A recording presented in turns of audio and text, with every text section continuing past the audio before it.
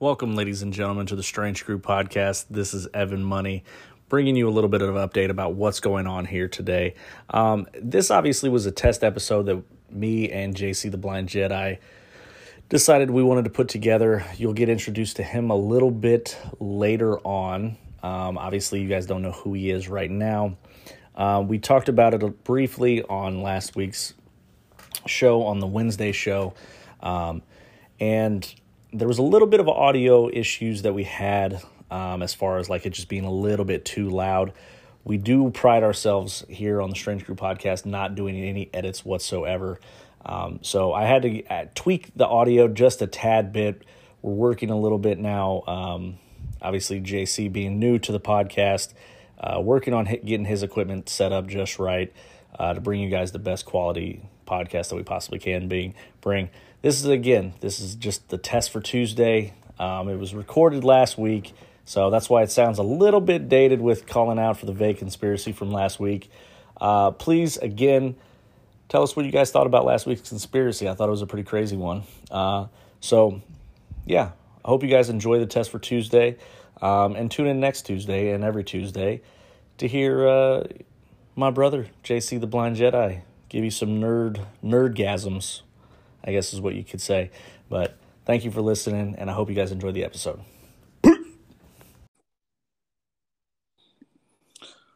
Welcome, ladies and gentlemen, to what is, I don't even know what you want to call this. Let's just call this the test for Tuesday. I like that. That sounds like WWE pay-per-view. The test for Tuesday. Yeah. Wow. All righty. And it's not even a pay-per-view now. They're called premium live events. That's even worse. But let's go ahead and let's do the introduction, and we'll see how everything works here on this one. Yeah. Well, I'll. If you guys are hearing this, that means everything went well. If you guys aren't, well, then nobody heard this. Welcome back to the Strange Crew podcast, ladies and gentlemen. As always, I am here. I am your fear in your ear, Evan Money. As you guys can tell, there is a new voice on the other side of the mic. There's a little bit of a laughter, and we're happy to announce that he is going to be the one hosting our Tuesday show. We got JC the Blind Jedi, my brother, Primes' father. Welcome to the show, man. Well, welcome, Strange Crew podcast, Evan Money, my brother, my son, Primes, and welcome to everybody here. It is great to be a part of the Strange Crew podcast. I'm excited. I'm going to bring a little bit of fun to the Tuesday podcast, so I'm excited for this.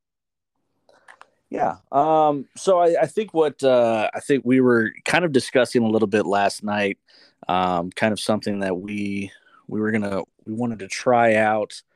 Where I think what we're gonna do for sure is we'll get a little bit into more like your history and all that stuff coming up soon. So keep an eye out for that. Obviously, tune in tomorrow, guys. We got a vague conspiracies coming at you with me and just Trevor. So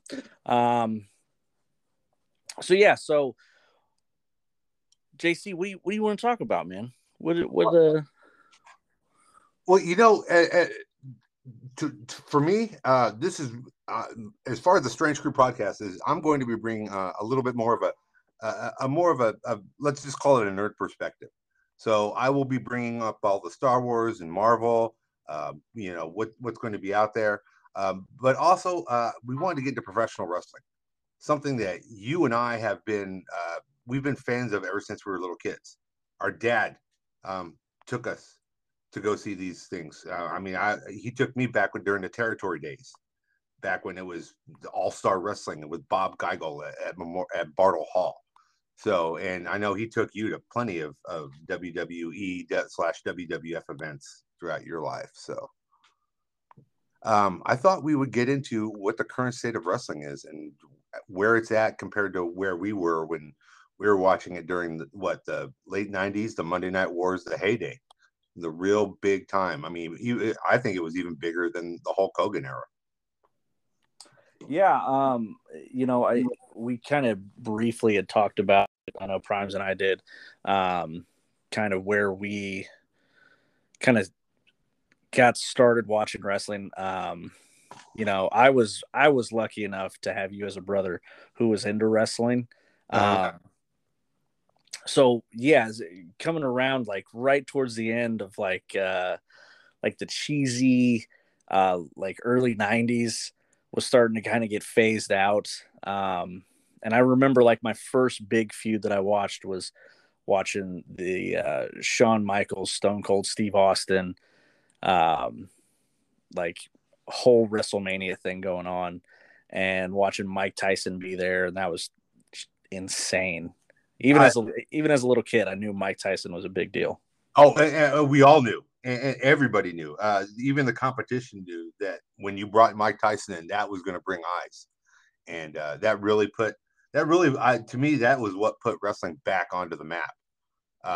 Was that whole WWF WrestleMania where Mike Tyson was a referee for that match between Stone Cold Steve Austin and Shawn Michaels. So yes, that was really a big time, and man, that carried all the way. I want to say up until we were really hardcore watching it, probably up until like they started reuniting DX with Shawn Michaels and Triple H in the early 40s. Yeah, I think that was where we started, the early Dolph Ziggler gimmick. What was that one called? The Spirit Squad. There we go. Yeah. That's where we kind of like lost a little bit of like, you know what, this is getting cheesy for us again. Yeah, and I think the thing about it was what I think a lot of people liked about the Attitude Era was the realness that you felt that you had. Because you stopped seeing gimmicks, you started seeing real live people. No longer did you see Razor Ramon, you saw Scott Hall. You didn't see Diesel, you saw Kevin Nash. Even Hulk Hogan, who kept his Hulk Hogan persona, became like this a totally different person almost right in front of you. Hollywood Hulk Hogan. Gosh, yeah, that was something else to watch. And he also made it. I mean, he was making it pretty good because he was on one of the late night shows. Who was it that took over after Carson? He's still on there right now. The guy with a humongous chin. I remember he was on there. Hogan's been able to get on TV anytime he wants to, really. I mean, he was doing a reality show on VH1 for a while there. So, I mean, just watching that evolution was fun. And then of course the Monday Night Wars made it that much more fun. Yeah. We were, I mean, literally we were watching one show and taping the other. Yeah, you were definitely, I think that's what the draw of the Attitude Era is because you got to see two major companies at the peak of their success just battling back and forth every week. Every night you had to tune in and see who was going to do what. They were hot shotting everybody. Especially, man, watching a Monday Night Raw, man, you'd start out and you'd have a promo with Austin, and then you'd have a match with DX, and then you'd sit there and you'd have the Undertaker come out, and then Kane, and then The Rock, and you might close the show with like Triple H and Mankind beating each other up or something. I mean, just you couldn't step away. But then you had to see what they were booking over on the other show, and that's what made it really exciting. Yeah, and that's what I think. I think that's where, because even shortly after, because like we said, we had kind of started talking about like when we kind of slowed down on wrestling. Ironically, came at the time where, like the UFC started gaining momentum. Oh yeah. Oh man. And it was just you started seeing like the dumb gimmicks come back. You brought up the Spirit Squad, like Hornswoggle being Vince McMahon's son, and Do you remember when they killed Vince McMahon off? Yeah. In horrible taste. Oh no, it was just terrible. And then he's back 2 weeks later. Yeah. And then what was worse was what real life happened. Yeah. And then we had the horrific, the most horrible thing I'd ever heard of that happened when Chris Benoit decided to kill his wife, son, and himself all over the weekend. And that really, really left a sour taste in my mouth. And yeah, that's kind of, I mean, there was a lot of things that kind of moved in there. And I mean, we were running such a high, and it was the company could do no wrong for so long. And then just things kind of fell apart. And like you said, UFC was starting to gain momentum. Man, that was, I mean, that those first few years, that was really, really fun to watch a UFC. And that's when you and I specifically really got into it. Remember the Ultimate Fighter the Ultimate Fighter was coming out around that time, and we had to watch every week to see the Ultimate Fighter because every week there was a fight, and every week there was somebody that you had to pay attention to. Yeah. And I think that was the big thing was that you had real life come about with the whole Benoit thing.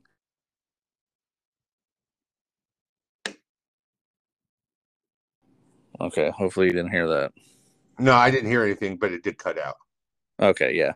Sorry, my alarm went off. You're fine. You're fine. You can't case, can't you? Yeah. So okay. It's all good. That's the beauty of this show. It's the beauty of this show. Just reminded me I got to get to work later on tonight. Oh wow. No, so yeah, I think with the Ultimate Fighter that came along, you saw you got to see a little bit more like behind the scenes of how much these guys had to put in, like how much time and dedication it took to get into just the UFC, and even then it wasn't like a guaranteed success. And then you had obviously the classic fight between Griffin and Stephan Bonnar. That really kind of took the whole world by storm and really pushed MMA into the mainstream. Yeah, I mean, at a time before we had Twitter or Instagram, people were getting on their phone and telling you, "Hey, you need to watch this fight." And yeah, that, I mean, it was just through word of mouth that people turned over and watched that fight, and it really became something. But I really, at this point right here, this is a great transition to what happened to wrestling and where it's at today. Yeah, no, absolutely. And I mean, I would like to. I mean, I want to let you go for a hot minute here. I just want to say, for me, where it lost me was that you started coming back with the cheesy gimmicks. You started catering again to the kids, and you there is a way to do that to where you can, but not everybody cater to kids.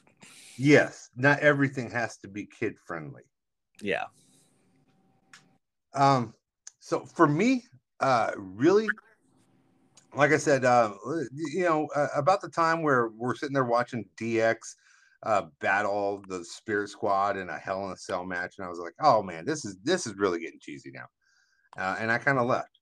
But what made me really come back is when they popped for our old days, when they brought Goldberg back to face Brock Lesnar at Survivor Series. I want to say it was 2016, and you and I were living together, and we had just decided to go ahead and order the WWE Network, and we already had it on, and then we watched it, and man, that was it. We were back into wrestling for a while.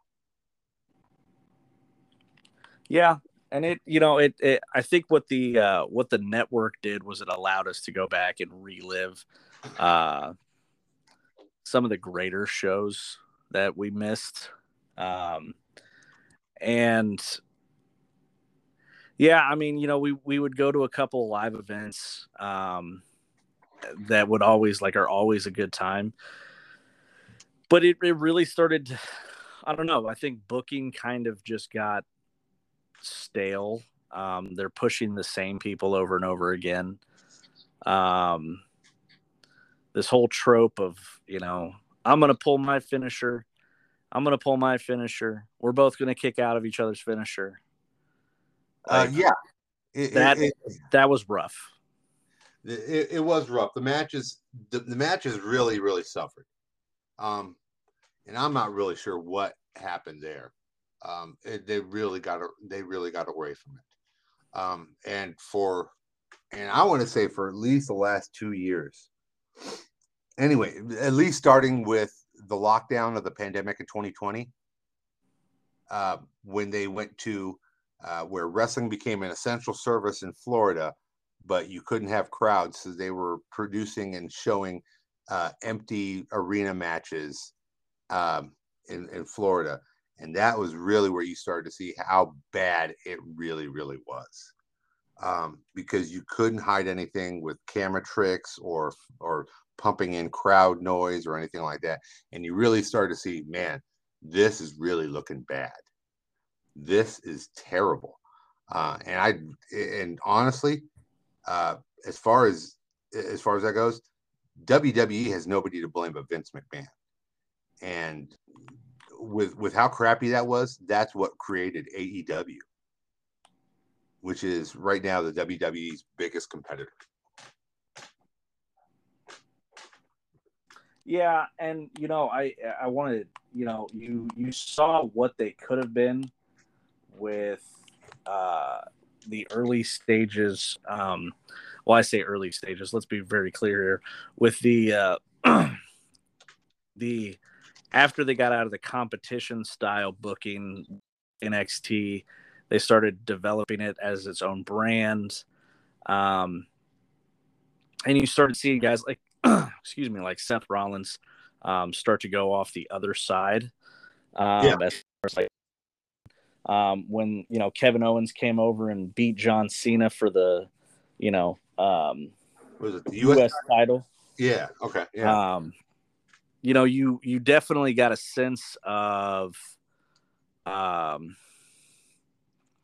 okay, these guys on this lower tier are definitely need to be taken more seriously. Mm-hmm. And then next thing you know, it's like, holy crap, we start seeing guys like the Velveteen Dream, like Shinsuke and AJ Styles, who were big in outside promotions. Yes. But now they're becoming, now they're getting like a little bit more stage time. Yeah. They're getting American eyes on them, and the American eyes see what they really are. Yeah, go ahead. Oh, I was about to say, I think seeing like Adam Cole and Ricochet, and it's like you see all these guys that again Americans didn't typically see, and you saw how great wrestling could be again. Yes. Yeah. And which that's another thing I wanted to bring up is at that time the NXT developmental was incredible. Because while we were watching the big guys, like we were watching the Brock Lesnar's and the Goldbergs on the main show, NXT was its own little program, and man, we were hooked on there. Adam Cole, Kyle O'Reilly, Bobby Fish. When those guys came in, the Undisputed Era, they really set the bar. And you thought, well, these guys are kind of undersized. How are they going to fit out there? Especially when they had big old Drew McIntyre as the NXT champion at like 6'7" or something like that. Like, how are these little guys going to come over? And man, Triple H and Shawn Michaels knew what they were doing because they got them over. They got them over big time. And they didn't disappoint either. I think that was the thing, is that despite having some difficulties outside of performing, having a guy like Velveteen Dream was like, holy crap. You can have a guy with a cheesy gimmick and he puts on a clinic inside the ring. He puts everything into that cheesy gimmick and makes it work. And it was so fun to watch. It was so fun. It must have been the same way that my dad felt watching like what's his name, Gorgeous George, seeing somebody that flamboyant and that'd be like, oh my god, what is this guy doing in the ring? And just the mannerisms and the way he acted, here it is 40, 50, 60 years later, and that same type of thing would still make it pop. You just have to have a good enough guy in there to sell that kind of a gimmick. And that was a great thing about it. Which is exciting for WWE. If you remember your last podcast where you guys were talking about, Vince McMahon is being investigated for a somewhat unusual consensual relationship with one of his employees. And at the time, and I was the same way. I was like, who cares if he's sleeping with somebody that he works with? It's two consenting adults. Everything seems to be fine. That turned out to not be the case. We didn't even circle back to that. We kind of just had that episode and then we left it alone. Yeah. Which for a long time you really needed to, because every week the stories were getting darker and more disturbing. So apparently there's I want to say over $10 million in payoffs to specifically female wrestling superstars from WWE, from somewhere about where the time. Remember when WWE became a publicly traded company and he had that jet? Yeah. Okay. Around that time is when these allegations started to come out. And literally everything calmed down. And like I said, and then around the time that he brought back John Laurinaitis back to WWE, and then you started to hear the stories again. And literally, what has happened is that the owner of World Wrestling Entertainment, Vince McMahon, has left his own company. I would like to say that he was forced out by the board of directors, but I'm pretty sure this was a mutual coming to understanding. I mean, he's getting up there. He's almost 80 now, isn't he? He's 74, 75 years old now. Yeah. He's way, way up there. And he's been doing this for a while. His health is really starting to show. So, I mean, I could understand, hey, it's time for new reigns, but why ruin something that you basically dedicated your life to? Step out now, and I think it kind of, get out of it while you can, instead of it looking like, hey, I was forced out. Now you look like you're disgraced, and it hurts the company. It hurts your family's future. Because, aside from AEW, they're the only business in town. I mean, there are other smaller companies, and I'll get to those here in a few minutes. There's one I got to go off on after we deal with the second biggest company. But the one thing that everybody was like, okay, ew, I'm upset with Vince McMahon, but everybody was excited to see Triple H come in and take the reins, and that's what he's done. He's brought back a bunch of people from his NXT roster. He brought back Johnny Gargano. He brought back Karrion Kross and Scarlett. He brought back who's the other big guy that he brought back Hit Row, which I was not a big fan of, and I'm still not a big fan of. But he's bringing back a lot of people, and he's really trying to bring back. If you watch the matches, you notice that the matches are better. The match quality is better. They're hitting harder. They're not taking 25 seconds to do to do a second rope, to do a top rope suplex that they're going to reverse and go into a double Hurricane Rana. Just crap like that. The matches are much harder hitting. They're much better scripted.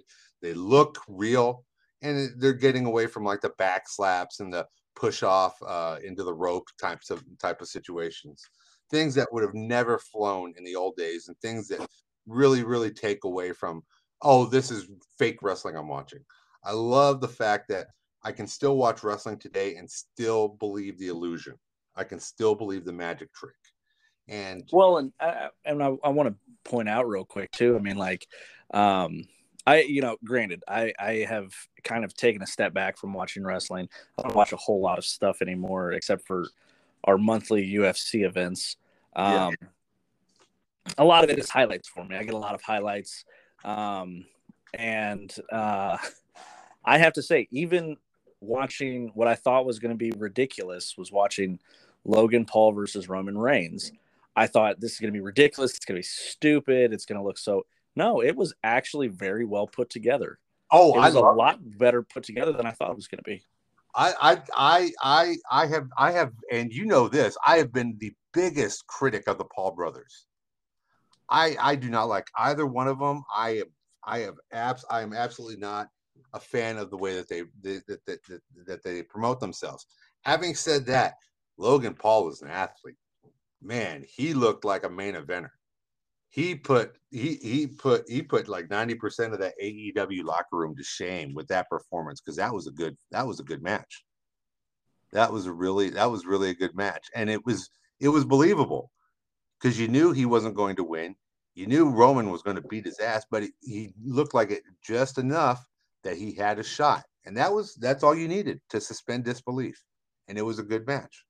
It was like Rey Mysterio back in the day versus like a really big guy who you knew was going to physically dominate him. Yeah. But Rey gave you just enough of that belief that you were going to be like, he might pull this off. Yes. He just had a match with Gunther on SmackDown. If you remember from our NXT UK, he was Walter. He just had one of those matches. And there was a couple of times you thought, oh, they might switch the belt. And that's the good thing about, like I said, this has been the good thing that Triple H has reintroduced. There's a lot of stuff that he has to redo. Man, Ricochet was buried the moment he came up to the main roster. Absolutely destroyed, and he has worked really hard to try and redeem him. He had I forget what his name is now. He went by LA Knight, and they had him in the Maximum Male Model Squad. It was just terrible. He left, and now they got him just being himself. These are just the things that Triple H has to do. He has to revitalize some of the dumb gimmicks that these guys were stuck in while Vince was busy playing grab ass in the legal department. Well, and I think that's the other thing, is that you would have a lot of there was a lot of work that got put in by Triple H, that you saw the success and the popularity of NXT that came up on the rise. Like I said, there was like a golden era of NXT where it was like, I don't even want to watch main roster. Oh yeah. And the second you would see, somebody big move up to the main roster, it was terrible. They got overexposed. Or underutilized.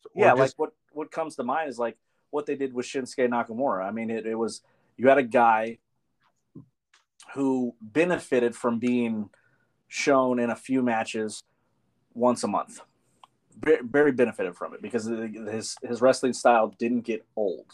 Yes. And then you had, you put him up on the main roster, and he's in main events, 2 or 3 times a month, and then he's doing the pay-per-view, and then it's like Sting. Okay, you have this move set, you hit your big moves, and then you get your crowd pops, and that's it. But it does become stale. Oh yeah. Oh, absolutely. And then when Vince was like, "Oh, you're stale," guess what? Now you're down at the bottom of the card. Yeah. Now you do it. Now we're gonna put you with somebody that we don't ever see you with, and you'll become a mixed tag team for a while. Yeah, yeah. That was one of the things I hated. The one that really comes to mind for me was EC3. Yeah.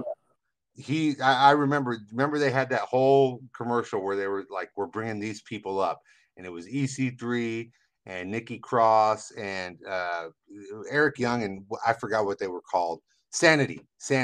That's what they were called. Yep. They were bringing on, and then they brought up Tucker and Otis. Remember, they were Heavy Machinery and Lacey Evans and Nikki Cross. Nobody, not a single person right there was used effectively. Out of those 6 people right now, I can't like 3 of them I think aren't even in the business anymore. And it's just like I said, this was the debacle of Vince McMahon, and this is why Triple H has had to do such a remodeling, such a rejuvenation with half of the roster, because these are good guys. They're great wrestlers. They know how to work. They know how to work the WWE style of match. But for some odd reason, like the Karrion Kross thing, you remember they put him in like a gladiator mask? Yeah. It's just stupid. It was just stupid. It was like, what, Vince, are you not even paying attention? Because I guarantee you he was more fixated on the paralegal that he was having a relationship at this time. Well, and I think the thing that you keep jokingly, but it's a truthful joke. His infatuation with women. It's also his infatuation with just huge guys. Ironically, if you're big, doesn't matter whether you're slow or what. Like, you're a big, huge guy. He's like, oh man, that's another thing that gets Vince's rocks off, is that great. Yeah, that's why he pushed the Ultimate Warrior to the moon, and the guy couldn't do a wrist lock to save his life. Well, yeah, I was about to say that. I know a lot of people. I catch a lot of flack for this, but I know, like, a lot of people, like, when you start looking at it, like, Kevin Nash, he wasn't that good of a wrestler. Oh God, no! Kevin Nash had like 4 moves, and they. The Ultimate Warrior. You just said the Ultimate Warrior. The Ultimate Warrior is one. Hulk Hogan, even for the longest time. Yeah, he had 3 punches, a kick, and a leg drop, and that was his big setup. Yeah. Now I've heard that Hulk Hogan was actually a good, like, ring general when he was overseas, where it matters. And I think that's the big thing, is that Vince looks at a guy who can do it all in the ring. And, it's funny that he's like, oh, Ricochet, this guy's exciting. Fuck this guy. I don't want to use him because he's small. He's small. Yeah, he's not 6'2". He's not 250 pounds. He's not beating girls up while he's taking the steroids. He's not big enough for me. Yeah, and it's that smaller size. Then and I get it. I mean, I understand. It's hard to it's hard to put up Brock Lesnar up against somebody like AJ Styles. But honestly, those 2 guys could make it work. But that's the whole thing, is that Vince was so preoccupied with the look. I think he forgot the fact that if you have a good match in front of you, the people will be invested in it. Yeah. Otherwise, we wouldn't have guys like Rey Mysterio. We wouldn't have the smaller size wrestlers. But that's the whole thing. But that was where AEW could come in and steal the show, because their guys were naturally smaller. They were indie guys. A lot of them were indie guys, but they were smaller, and they could have those indie matches that could go pop, pop, pop, pop, pop, pop, pop, finish, fall, done, crowds jumping. And that was really the initial fun of AEW. Yeah, they were pushing. You got to finally see what would happen if Ring of Honor got a big financial backing. Yeah. Oh yeah. I mean, I loved it. It took me a while to get used to it. It took me a few weeks to get into it. But then I started to watch because I was really interested. Um, watching the Young Bucks and Jurassic Express, getting watching those new type of matches. Who are the other ones? The Lucha Brothers, the Penta and Ray Phoenix and all that, and watching Pac, whatever you call them. Those matches were getting over, and I seem to remember the reminiscence of it.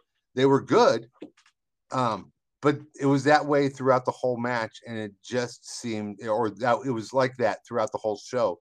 And you can build good programs off of those matches, but you can't have those matches as just your main event. It seems to lose it, and that's where AEW started to grab all the guys from WWE that were unsatisfied, which I thought was an incredibly smart move. That was an incredibly smart move.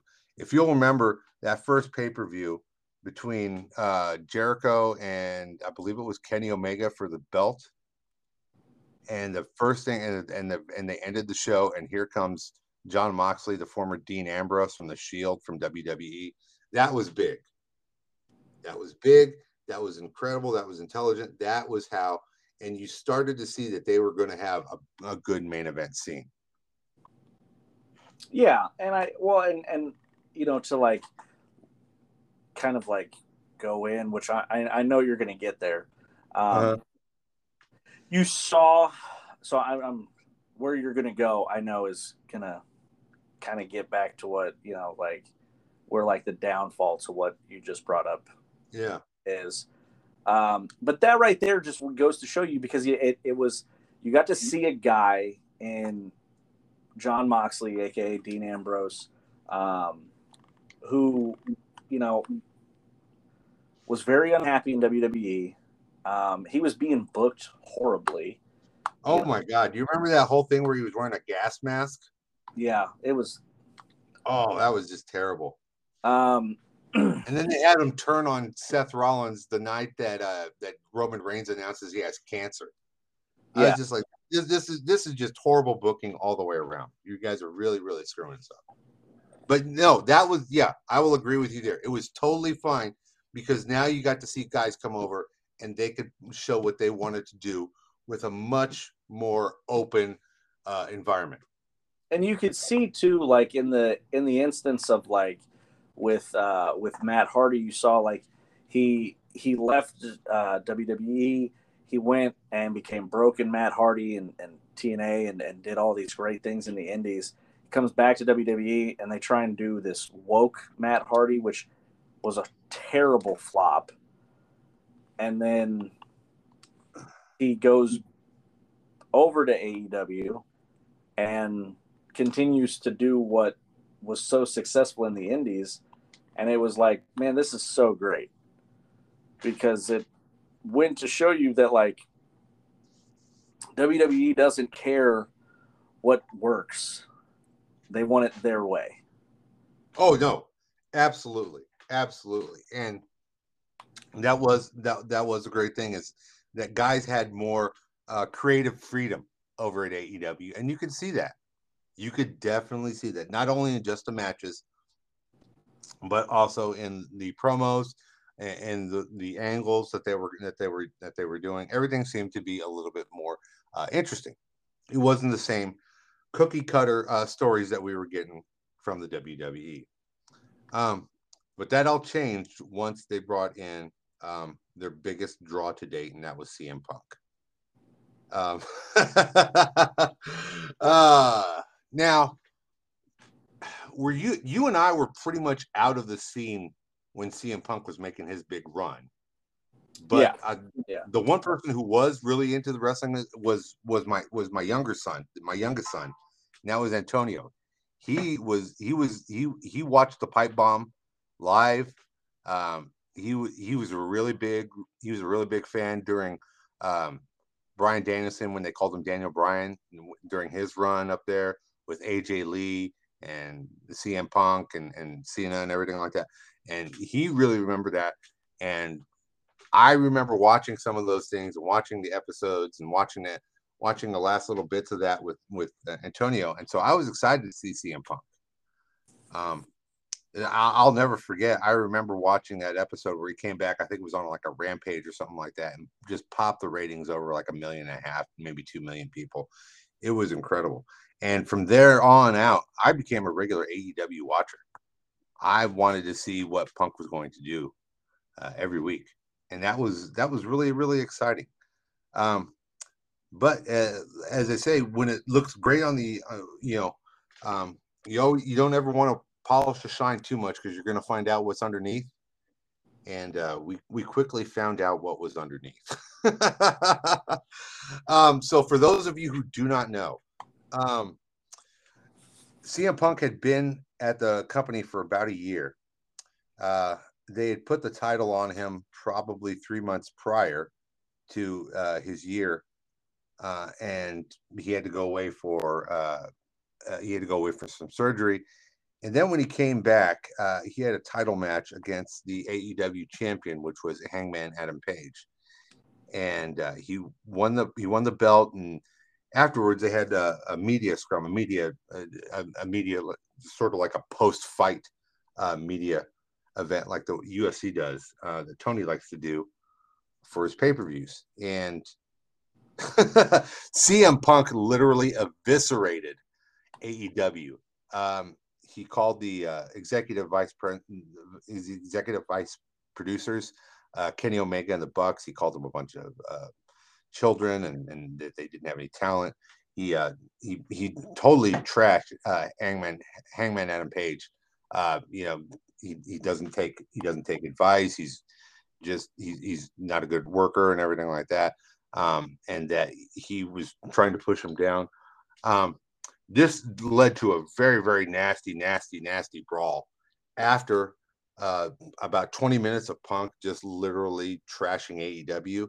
And apparently, Kenny Omega and the Bucks went into his room, and Punk had invited them. He says in the media scrum, "Look, if you have a problem with me, come see me, and we will settle this."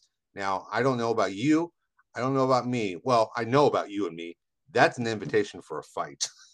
Absolutely. That's an invitation for a fight. And so when the Bucks and Omega went to him, and by the way, they didn't just go. They took the Bucks have the guy that comes out to the ring with him, Brandon Cutler.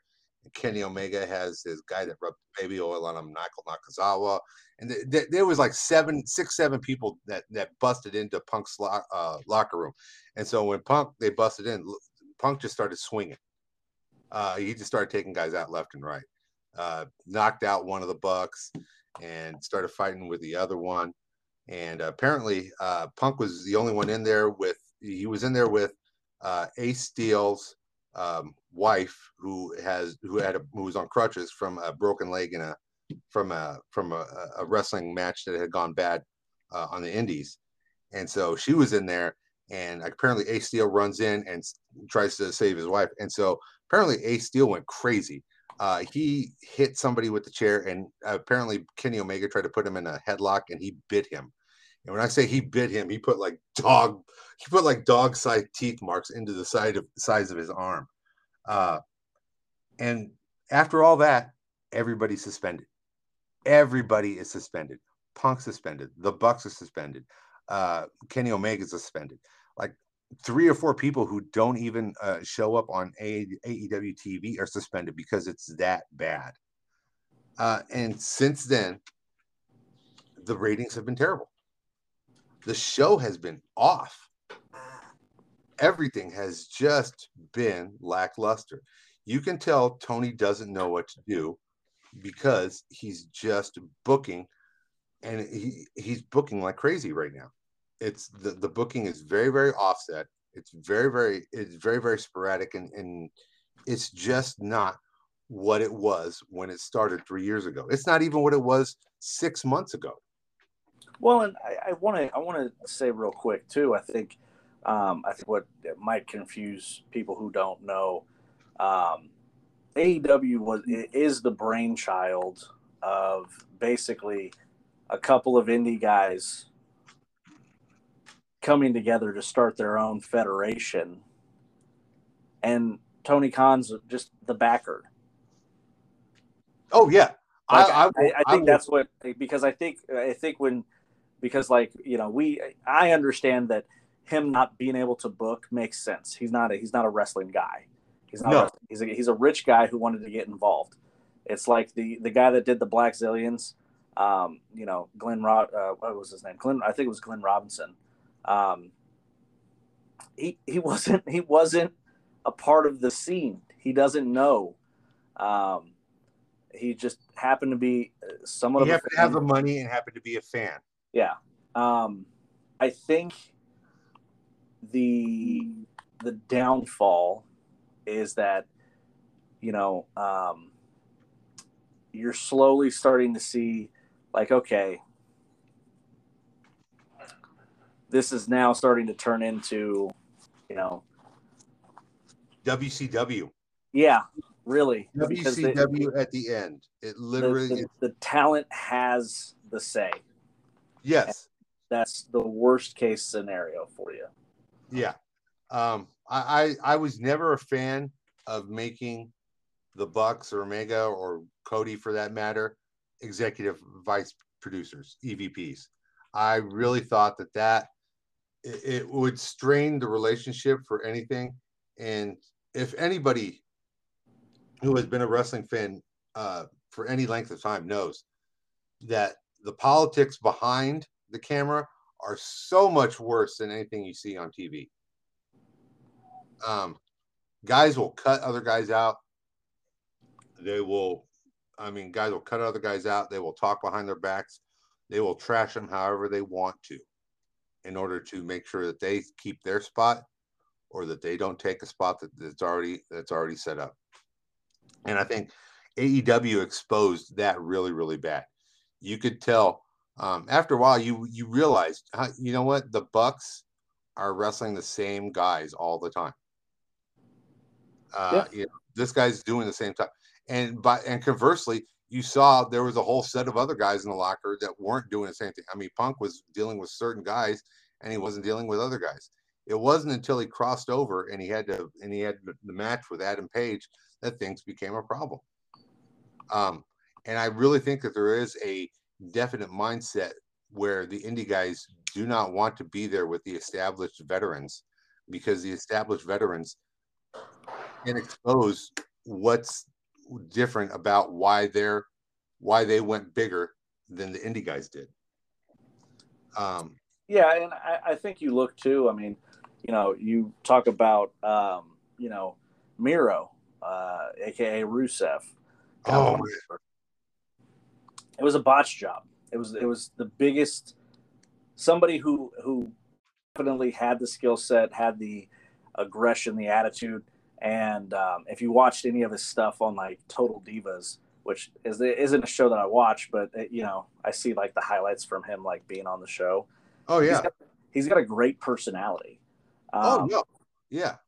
And you see, like, they bring a guy like that over and they waste him. Yeah, they put him in, what was it, the pink Mickey Mouse shirt, and I'm the best guy. Man, that was terrible. And then they had this great time where where he went away from all that, and he was just this big old bruiser beating people up, holding that TNT championship, and that was great. That was great. And now he's doing this thing where he blames God for everything, and I'm not sure.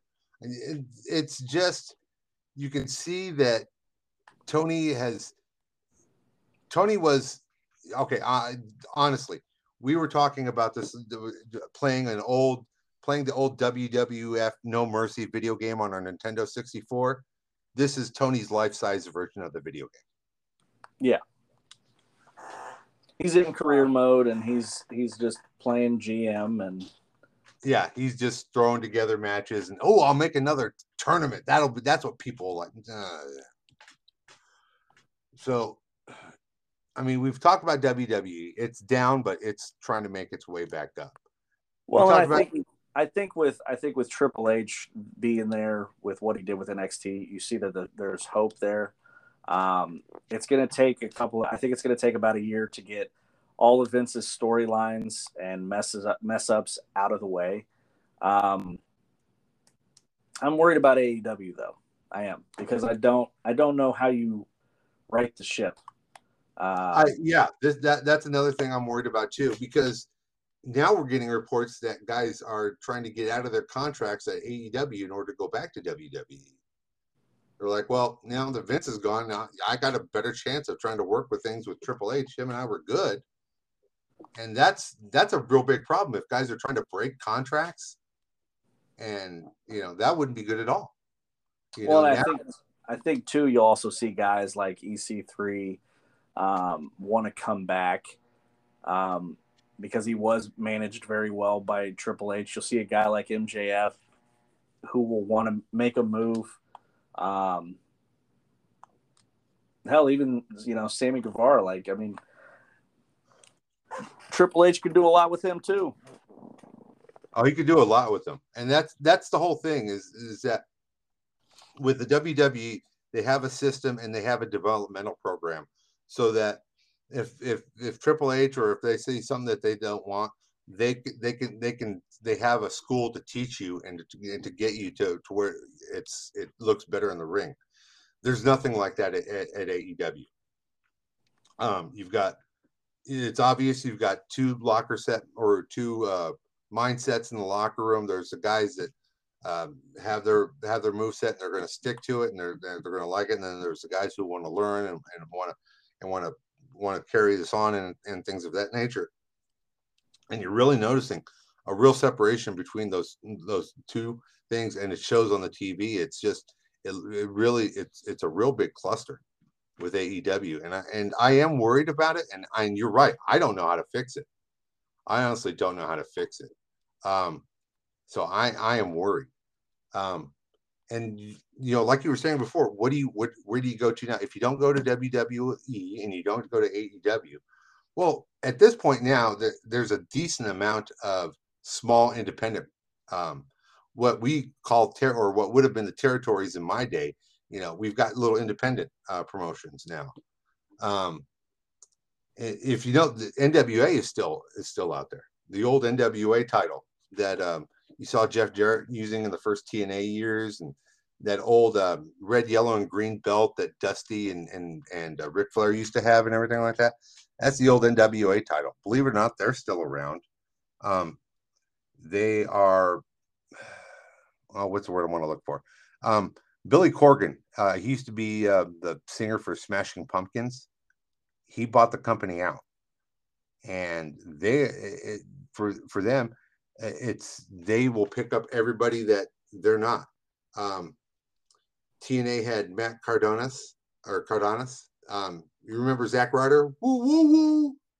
If you remember him, yeah, he's you take away that stupid blonde hair or those stupid frosted tips gimmick off of him, and he looks like a pro wrestler. The same thing with Jim Morrison, Johnny Nitro, Johnny Elite, Johnny whatever you want to call him. Same thing when you had him there, he looks like a real wrestler, and NWA was doing really great. And that was up until about 2 nights ago. They decided to put the belt on Tyrus. If you remember Brodus Clay and the Funkadelics. Yep. Yeah, that's Funkasaurus. Funkasaurus, yes. Yes, Brodus Clay, Tyrus. But of course, you know what he's doing right now full time? What? He is a regular commentator on Fox News. Now, nothing against Fox News but I have a big problem with you're going to put your most prestigious belt onto a guy who's a part-timer, who's an ex-jobber. At no point did you ever look at this guy and say, this is the guy who Vince should push to the moon.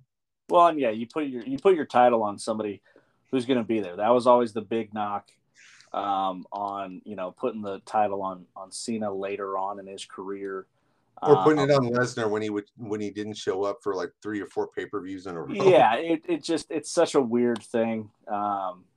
You don't grow your brand by putting it on somebody to. And I guess maybe in their mind they're thinking he gets a lot more TV time, which isn't wrong, but that you don't have a whole lot of wrestling fans tuning into Fox News or any news outlet for that matter. So, and conversely, are you really going to have Fox News fans going on and doing a Google search for NWA wrestling to sit there hunched over their computer screen and watch a Tyrus match? Dude, the guy flops around like Jenny McCarthy. He is not graceful in the ring. He's not. I'm not a fan. I'm sorry. I'm not. There's a reason why he was a jobber. There's a reason why he was a jobber. There was a reason why he did the 5 minutes, and Naomi would come out there and do dance routines and shit like that. So, yeah, I've just you know, and that's the state of wrestling that we're in today. That's where we're at today. Mm-hmm. We've got YouTubers that can pull off a 4 or 5 star match in a blood money country like Abu Dhabi and Saudi Arabia, and then we've got a dysfunctional wrestling program on the other channel where they can't get their stuff together. It really seems like junior high. It really seems like a junior high setup over there, and the kids aren't getting along. And then the other option is going and watching, the smaller promotions on computer or going to a house show in the indies and everything like that. And then you're watching a spot. You're just watching. It's like you go. It's like you're going to. It's like you're going to a paid event just to watch somebody say, "Hi, how's it going?" and then they leave. That's pretty. I mean, it's just. This is where wrestling is, and why it has fallen so far, and why we pay more attention to the UFC than we do to wrestling today. Yeah, no, absolutely. So, well, folks, that's going to be it for us today. Again, if you guys are hearing this, then the test went great. If you're not, well, then you'll never hear it. JC, I want to thank you for stepping up and taking over the Tuesday show. We'll get a title for it, though. We'll get a title soon. We'll brainstorm. Yeah, we've been doing a lot of good brainstorming lately, so we will get something together. We have a lot of good ideas, and if anybody has any suggestions or anything or any comments or anything like that, you want to hit us back on Twitter or Instagram at Strange Crew Productions.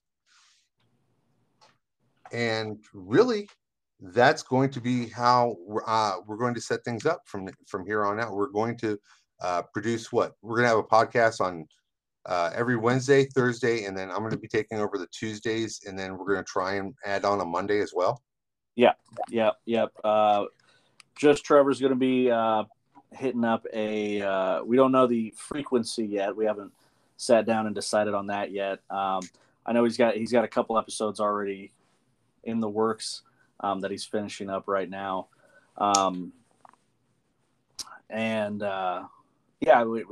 It may be every other Monday, maybe every Monday.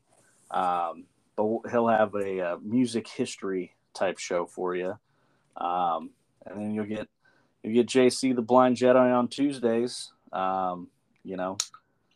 with whatever he feels like talking about.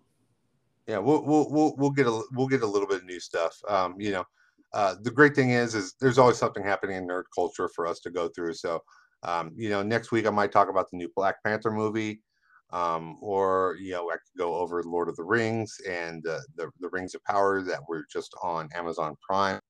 What else is coming up? There's a couple other things. So be checking out our podcast and be listening up. We're going to be doing a lot of more promotions, a lot of more things.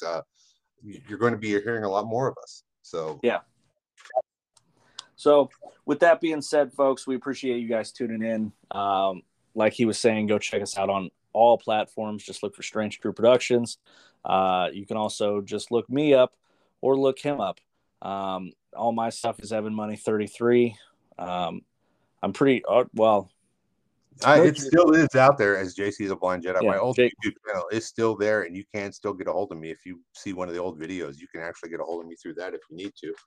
So, yeah. Thanks for coming on, man. Appreciate it. Always a pleasure. This was great. This was a lot of fun. Thank you to Strange Crew from deep here in the archives of the Jedi Temple. the Blind Jedi is here and will be here every Tuesday day. All right. Sounds good. Well, tune in tomorrow. Make sure you guys check out tomorrow's episode. It's going to be a fun episode.